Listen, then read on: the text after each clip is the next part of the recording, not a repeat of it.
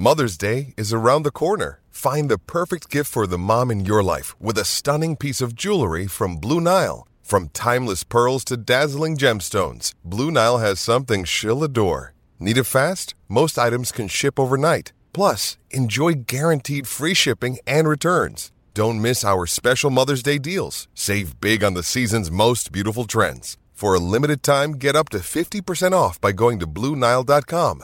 That's BlueNile.com. When you need mealtime inspiration, it's worth shopping Kroger, where you'll find over 30,000 mouth-watering choices that excite your inner foodie. And no matter what tasty choice you make, you'll enjoy our everyday low prices, plus extra ways to save, like digital coupons worth over $600 each week. You can also save up to $1 off per gallon at the pump with fuel points. More savings and more inspiring flavors make shopping Kroger worth it every time. Kroger, fresh for everyone. Fuel restrictions apply. Another day is here, and you're ready for it. What to wear? Check. Breakfast, lunch, and dinner? Check. Planning for what's next and how to save for it? That's where Bank of America can help. For your financial to-dos, Bank of America has experts ready to help get you closer to your goals. Get started at one of our local financial centers or 24/7 in our mobile banking app. Find a location near you at bankofamerica.com/talktous. What would you like the power to do? Mobile banking requires downloading the app and is only available for select devices. Message and data rates may apply. Bank of America N.A., member FDIC. Hello and welcome to the Newcastle Natter. My name is Fergus Craig and I'm joined by Paul Doolan. Hello. And Dave Watson. Hi, Fergus. Hi, How guys. Are you? I'm all right. A little bit stressed by technological issues that we've been having. Don't really want to talk about it. Been doing this podcast. Me and Paul realised the other day that we've been doing this. I've been doing this podcast for nearly 10 years. Bloody and it is still, I'd like to say, the longest running Newcastle podcast at this standard of professionalism. Yeah. Not many people stick it out running at this level. to stick out with a podcast for 10 years and at no stage to think about ever coming up with any features, ever coming up with any schedule, ever sorting out anyone buying a fucking microphone. No, we're just going to do this for 10 years. I don't think we're not doing this for growth, are we? This is basically we're actively shunning the fame and riches that having a professionally ran fan podcast could provide. We had a podcast platform get in touch with us fairly recently and ask if we wanted to join them with promises of professionalism and blah, blah, blah. We just said, no, no, we're going to continue to record our social lives and enforce it on the few hundred people who have chosen it out of some kind of curious masochism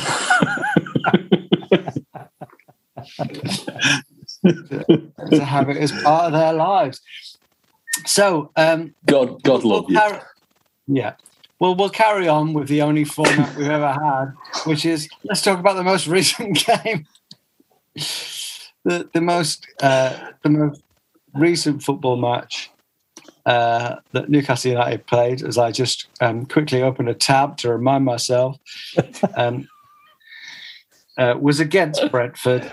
I think out of the three of us, Dave, you saw the most of the game. I caught most of it. Some of it whilst having an argument with my girlfriend about oven space on Christmas Day. Dave, what were your... Dave, what were your overall impressions of the Brentford game? It was exactly the best and worst of the expectation of how Eddie Howe's football was going to be under Newcastle. The attack was much improved. There was much more energy. We were on the ball more. it was entertaining for fuck's sake, but the defence was a shambles, which is the big concern. I think if we're still in touch come January and we can buy some new defenders, we'll be all right if we can play that way consistently. I thought there were some really, really impressive performances. Like Shelvey, I give him a lot of stick, but I thought it was his best game. Maybe 2 years. Shelvey massively bigged up by Eddie Howe in the build-up to the match, and that would to I'm sure the surprise of some fans, but definitely me, yeah, and he got a start, and Eddie Howe sort of gave the impression that he wanted to build a team around him. I thought he was really good. I thought that new Brazilian that we've signed, he looks all right, doesn't he? I mean, he's much better than the old one we had. Well, to be fair to Joe Linton, you could make the case that he's been our best player this season. Well, maybe not, but certainly one of our best players. He's been a lot better, which is not saying much for a side that hasn't won a match all season. But he's probably in his best period of inverted commas form. I think he's improved this season, but Saturday was his best game by a country mile. I think he was our man of the match. Yeah. That seems to be the consensus. Definitely. I think because I've heard a couple of different people that he in the summer he went to work on his fitness and work with analysts, and he's been doing a lot more like away from the training ground. He's been studying how to better his game, and the analyst that he was using when it was announced that it was going to be Eddie Howe taking over as manager, directed the advice and the suggestions and the training and stuff like that he's doing outside of the training ground to fit the kind of football that Eddie Howe plays. And I think you saw that in the game because he was holding the ball up. He was, at stages he was directing play for. I think it was for St Maximin's equaliser. When the ball went up to Fraser, Joe Linton was telling Murphy to go beyond Fraser to like drag a defender out of the way so that Fraser had a more space to put in a cross. And I've never seen Joe Linton do anything but either fall over, which he did a couple of times, or like, I don't know, just simple stuff. He never really seemed to have an understanding of the way that he was supposed to be playing. But in that game, definitely did. I thought it was really impressive. It reminds me so much of Shola. I know that I'm sure there's many differences, but there are a lot of things that remind me with Joe Linton about Shola. Just, I think he's a lot better when he's instinctive. Like the goal that he scored was very quick and instinctive. The chance he had at the end, which was a really good chance, and maybe he just lost his footing, and anyone could have lost their footing, but it did feel very Joe Linton, and it was an unbelievable run by St Maximin to create it. But Joe Linton of a year or so ago might have not even kept up with play and been in the box, but he was there. But like the fact that he had a second to think about it and think about possibly the pressure just reminded me of the way Shola Ameobi was. When anytime he had a chance to think about things, he tended to fuck it up. But instinctively, he was actually quite a good player. And anyway, I'll let Paul speak. Paul, what would you like to say?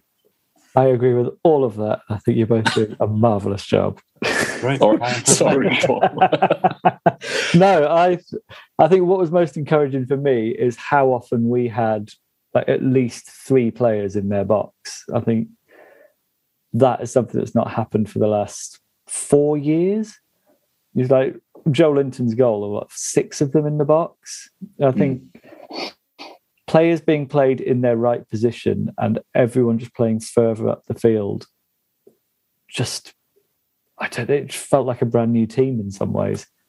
I think defensively we were poor, but actually we did, that should have been a 3-1 game. The deflection for the third goal was unlucky, really, and Darlow for the first, it was that was just a fuck up, really.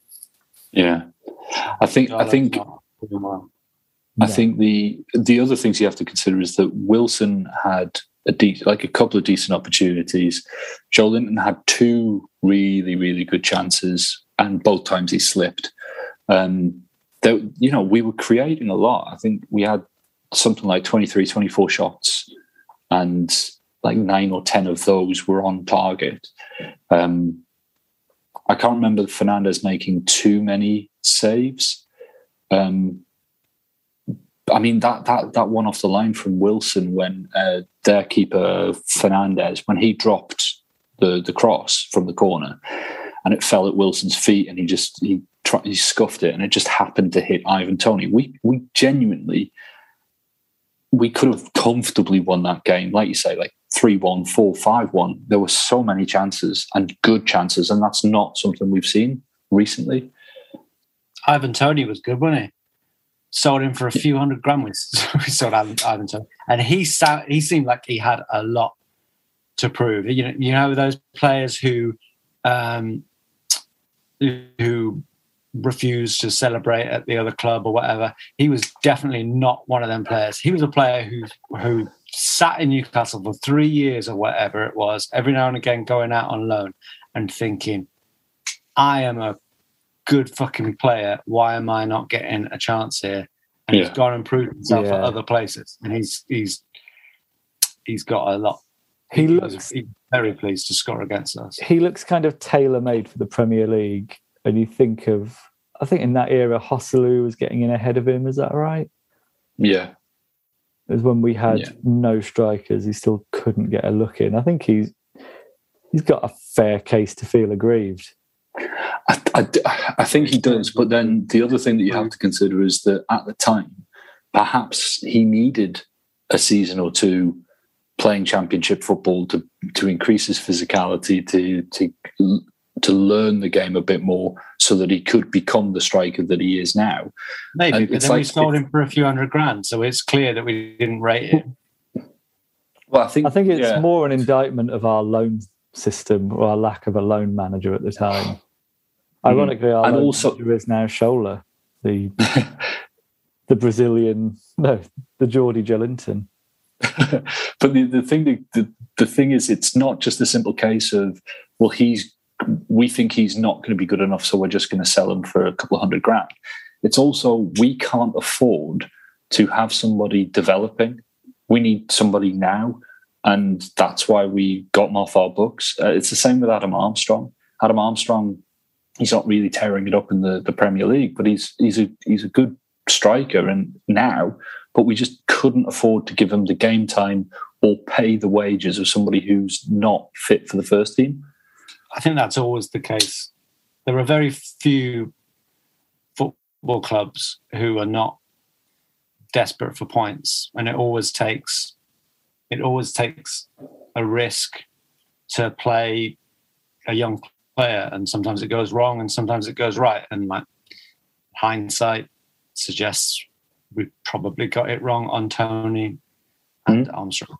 But, there we are. But then, just very quickly, you compare playing a striker who is progressing or like developing to like a central midfielder, and I think it's easier for a central midfielder learning his trade to get the minutes and stuff than it is for a striker, because if a striker's not scoring goals, he's not doing his job, whereas a midfielder can be busy, can be tidy, doesn't have to be, setting the world alight. A quick reminder that he was competing with Joselu. So Joselu, who's now doing really well. I think another one we let go who's also doing really well. Mitrovic is already over 20 goals for the season in the Championship, which is insane. That's just 20 league goals as well. That's not all competitions. It's mad. He could get 50 goals this season if he carries on at that rate. So there's more to say about the Brentford game, but I think we should probably have a quick break now, and then we will speak more about the Brentford game and the the picture in general. All right.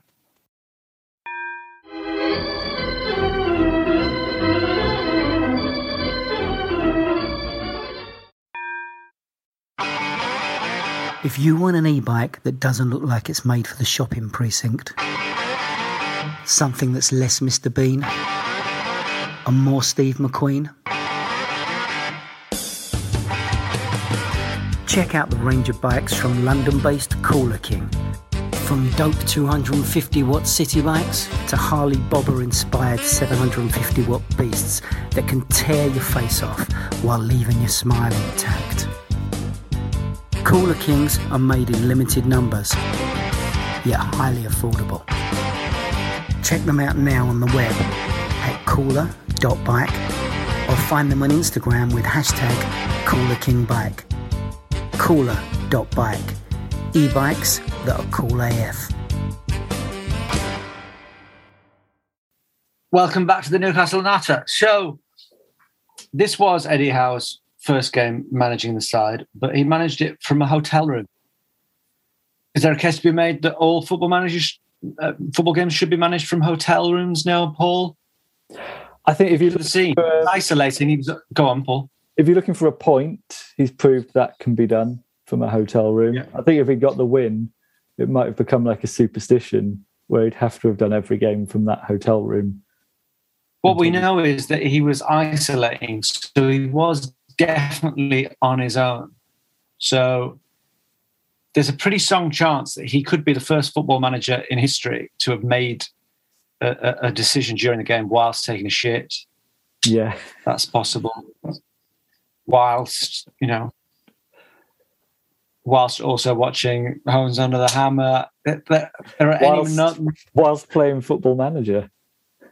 That would have been a power play. There are any number of possibilities. The big, I'd imagine, after a game like that, there's a lot of adrenaline. But then he's just in his hotel room. What did he do? What did he do? So it feels like what do men who are all pumped up and on their own in hotel rooms do?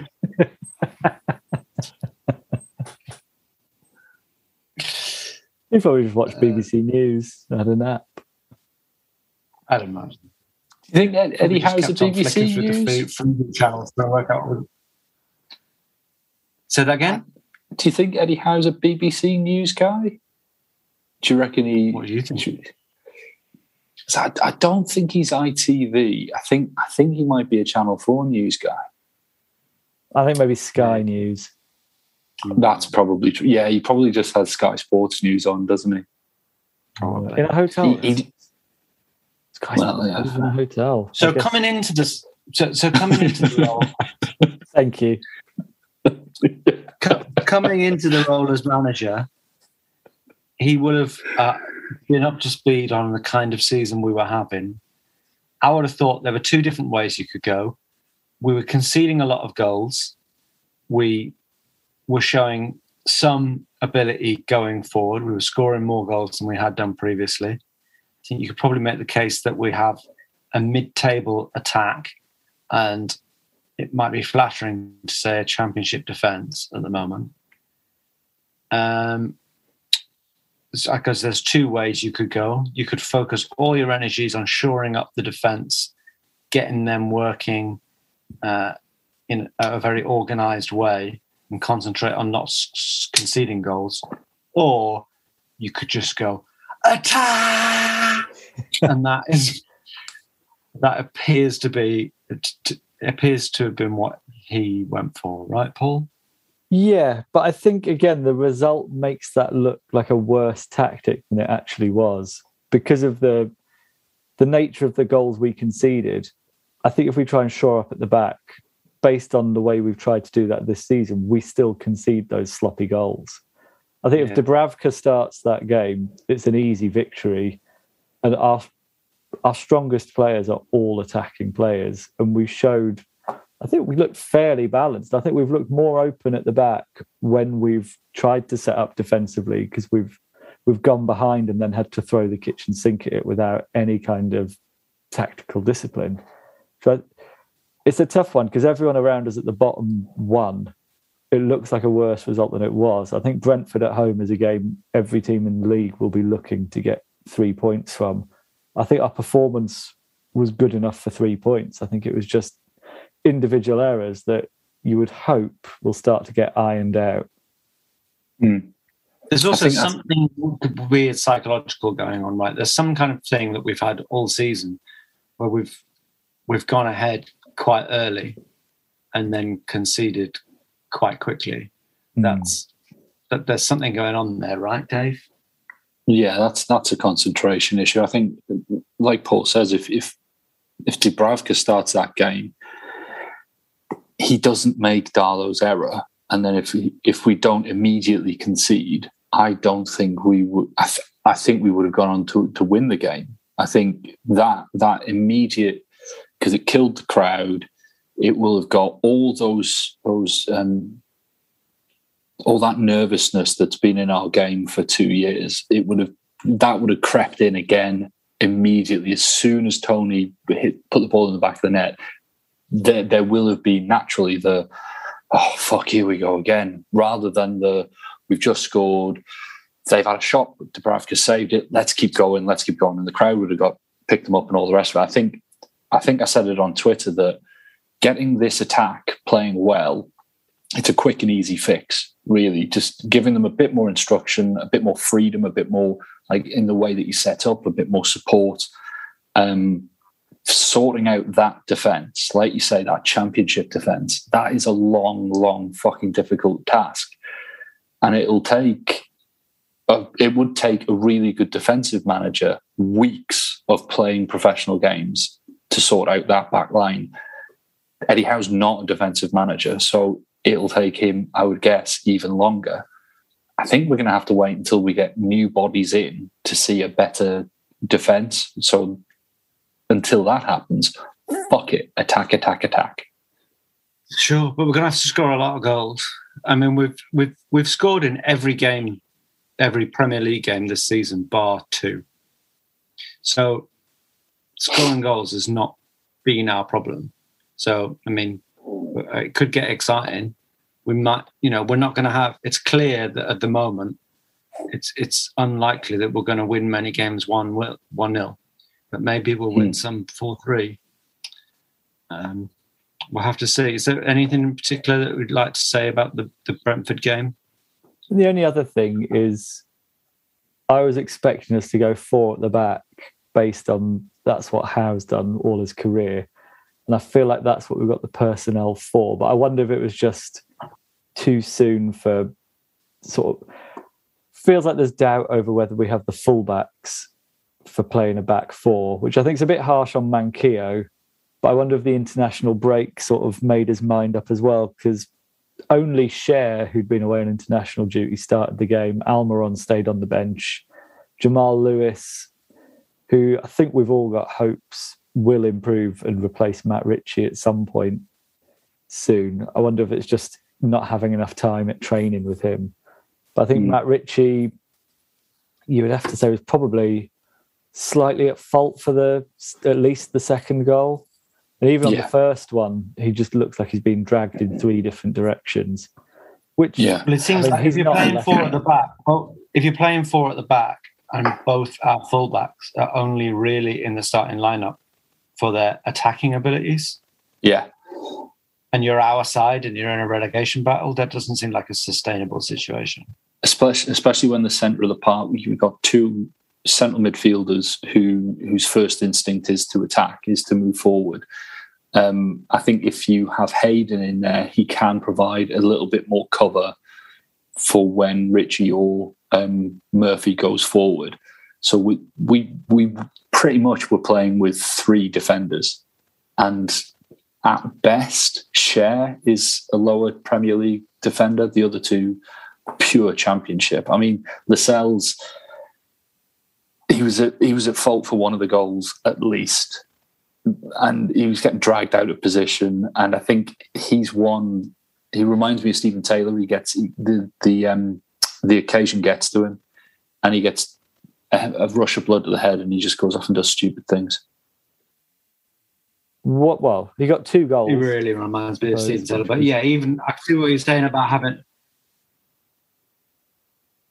Yeah, I see what you're saying about Hayden, but that's doing a bit of cover. But whatever happens, if you've got fullbacks who aren't fullbacks, there are going to be opportunities for them to be skinned. Yeah. A holding midfielder can't prevent. There's going to be Matt Ritchie not stopping crosses coming in, and the same for Murphy. Yeah, I think I was meaning more just that there were quite a few times where just one pass took out our entire team, and it was always down into into one of the corners. Whereas if you've got Hayden providing a bit of cover, then that area can be occupied at the very least. I'm with you. So we're now in a situation where our next game is away at Arsenal. I think most of us would say, there are possibilities to get something out of that, but you'd have to make them favourites to win that game. But after that, we've got a midweek game against Norwich at home, followed by a game at home against Burnley. None of the new money is in yet, apart from the manager. There's no new signings. But you really have to hope that if we're going to get out of this relegation situation, you have to hope we're going to get something out of Norwich and Burnley, right? Yeah, I think we have to be looking for... I mean, it's too early to sort of say we're adrift, but 2 wins from the next 3 games would make it feel a lot more safe. Or even 4 points from the next 3 games is something to build on. But you look at the run-in we've got coming up in December. I think we've got, Man City, Liverpool, Leicester, although Leicester doesn't look like the tough game it did particularly before. Man U, it's hard to know how tough that'll be now with their constant changes. But you would think Burnley and Norwich, we have to be getting something from. Yeah. I don't think we can't keep picking up 1 point against the teams around us at the bottom. Regardless of when they're both having an upturn in form, aren't they? Go on, Dave. Regardless of when those fixtures fall in the calendar, for a team like us, we have to be picking up points from them. What is, gives me some cause for optimism is that Eddie Howe's Bournemouth often took points off the bigger teams because his team wasn't afraid to play football against them. Whereas quite often teams like Man U will come up against a rigid, solid, packed defence and grind out a win. But when they come up against teams that actually play football, they're not used to it. So maybe. Sure, but alternatively, that was what Rafa did for us, was he sometimes got points out of those big games by doing exactly that, not playing any football at all. Bedford Mags says there's 2 different ways of doing it. But yeah, we could get some points in some places at some point. It would be nice to see us win. We're currently the only league side in English football without a win. I think it does look like a really good relegation battle this season. Like, you would say that apart from us, there's no one you think of as like the whipping boys, really. Norwich have won 2 in a row now. I think a lot of people still don't expect us to go down just because of the takeover. There's a lot of teams you could see. You could even see as high up as sort of Brighton getting dragged into it.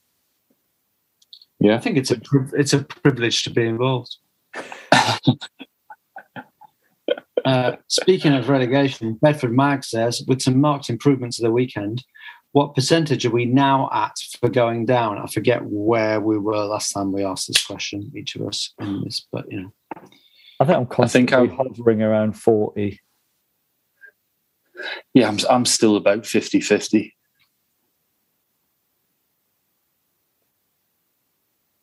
Fergus doesn't have an opinion. I would say I'm at about 50-50. It's too soon to be more specific than that. Yeah.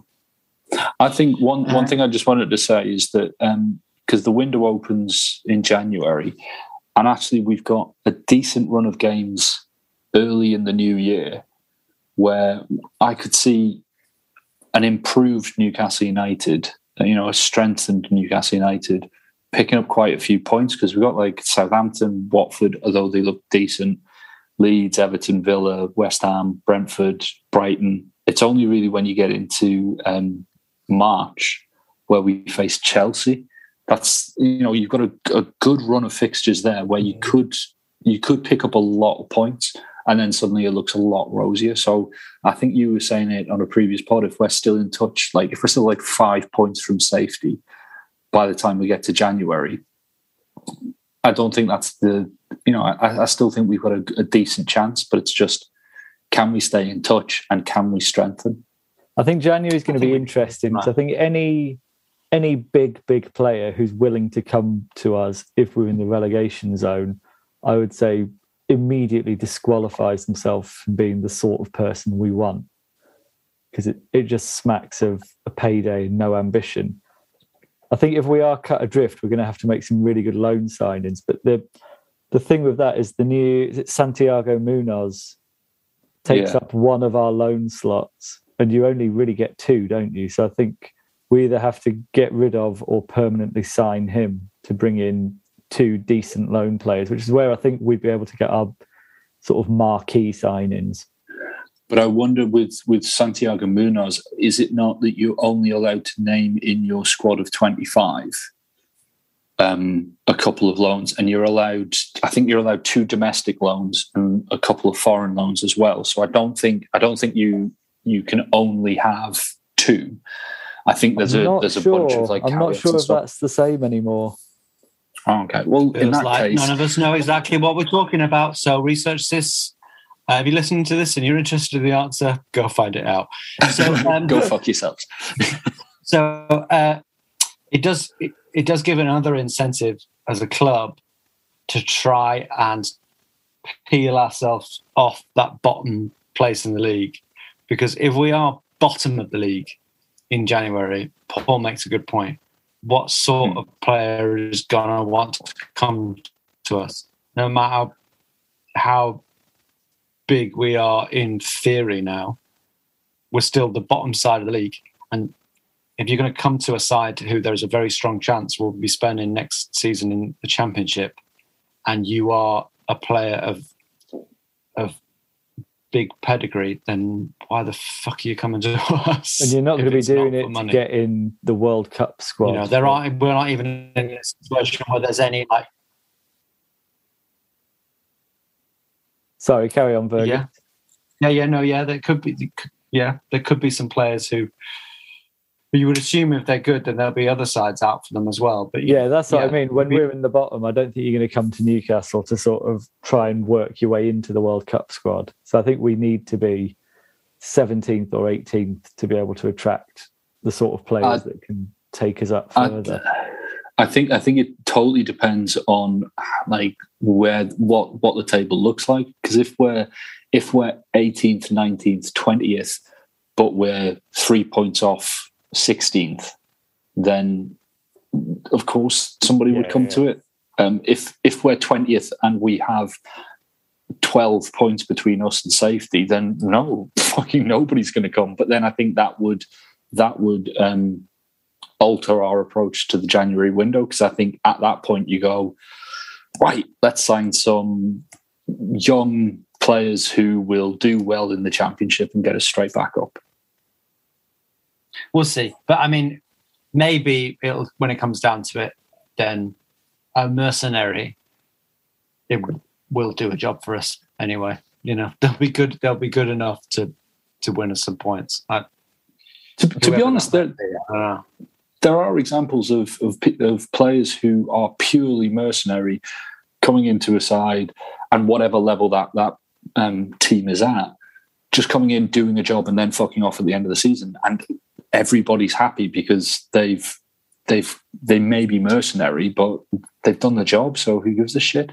Like Zlatan Ibrahimovic, he only went to Man U to earn a shit ton of money and play at the top end of the game. And he came in and he scored goals and was good, and then fucked off. So I think under the last manager, play at the top end of the game. I think under the last manager, that sort of signing is more likely. But it seems like under Howe, and the work rate expected in training. I don't think we'd be bringing in that type of character. But it's interesting. I think there's a level. There's players like Aaron Ramsey who I think are that level, who we could attract on loan, who would do a good job and wouldn't just be sort of turning up, doing a few tricks and then fucking off. Well, we'll see. We will see. So I guess we'll let's just predict the Arsenal game. Oh, I'm going to the Arsenal game. Oh yeah, you are going to the Arsenal game. Paul, can I come? Afraid not. Why don't you take out one of the other people that you're going with? Take them out. Yeah. I mean, that happened last year. It's the same person again. Someone I work with has a box at Arsenal. Ooh. It's very fancy. So me and Fergus went last year because he had a bit of a cold. So, I mean, it's up to you, Fergus. You have to go and give him some sort of illness. I can't do it all for you. Sure. Oh, I'll try. Yeah, I'd like to go. But, there we are. So, what's your prediction of the score, Paul? I mean, was it 4-0 they lost to Liverpool? Yeah. I think 3-2, but I don't know who to. Dave? Yeah, I'm like genuinely exactly the same. 3-2, but I don't know which way. I'll say to them. I'll say 3-2 to them. I think they'll win 3-1. I think Liverpool are amazing and can do that to nearly any side in football. I think Arsenal probably seemed like they were getting something together, and that may continue when they play us again. But we shall see. I would say it's the first time in a while I've had sort of hope going into these games against the bigger teams. I feel like Dave was saying before, Howe's track record against the bigger teams does suggest we'll at least try and go toe-to-toe to them. There's been a lot of games we've had where the opposition have had an off day and we've still lost. Whereas I think the way we'll be setting up, if they're having a proper off day, like Watford against Man U, we'll be actually going for it and anything could happen. The last time we went to watch Newcastle Arsenal at the Emirates, who was that player we had? We had him on loan. Well, we had Danny Rose. And we had, who did we have? Was it the midfielder who used to be at Spurs? What, Bentaleb? Yeah. No, not Bentaleb. We had Bentaleb. We had this guy from Inter Milan or something. This guy was Lazaro. Really quick. Lazaro. Yeah. Doesn't remember him. He'll be a good question to bring up when we do our sporadic Nata quizzes. He's one of those people that occasionally pops up on my Twitter feed. I think, why am I still following this person who's now playing at Venezia or wherever? Yeah, I followed Mehdi Abid, who tweeted exclusively in French or Arabic for about 10 years. I was like, why am I following Mehdi Abid? Yeah, Lazaro. I think he was so quickly forgotten. Yeah. Anyway, with good reason, I would say. With good reason, yeah. He had some time. And then just wanted quickly. All right, well, let's see as well, haven't we? Go on, Dave. Two things. Again, one. Come on, whatever. Come on, Dave, you take over. Two things. Charnley's gone. He's been at the club for 20 odd years. Yeah. He's finally gone. I'd be fascinated to see where he's going to end up. And I also think that an interview with him, a proper deep dive interview from The Athletic or somebody, would be fascinating. And the other thing is we've got Norwich on Tuesday. And for that game, I fancy us to win. I think we'll get our first or second win of the season against Norwich. Well, I hope so. Dean Smith has already beaten us 2-0 once this season. Paul, do you want to have a prediction for the Norwich game? I think 2-0 as. I think 2-1, but yeah. The other thing, we talked about Michael Emenalo the other week. He seems to be getting closer to becoming our director of football. There's sort of, I don't know, there's slightly, I was listening to, I can't remember what podcast it was now, but they were talking about Michael Emenalo's history at Chelsea. And there seems to be a lot of debate around how much he actually did and how much other people were responsible for a lot of the good stuff that happened at Chelsea. And you look at where he went next and the fact he lasted about a year and then was left by mutual consent after doing pretty much nothing is slightly worrying.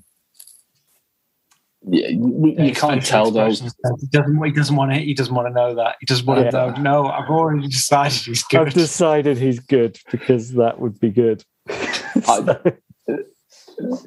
My thing was just going to be that with directors of football, there's so many factors involved, like how involved the owner is, how much of a fuss the manager kicks up, how broad his powers are, and all of these fucking things. So he might have an ego the size of Tennessee, but he might also be very good at it. And so I'll judge him on what he does if he comes, and if he doesn't come, then he was clearly shit.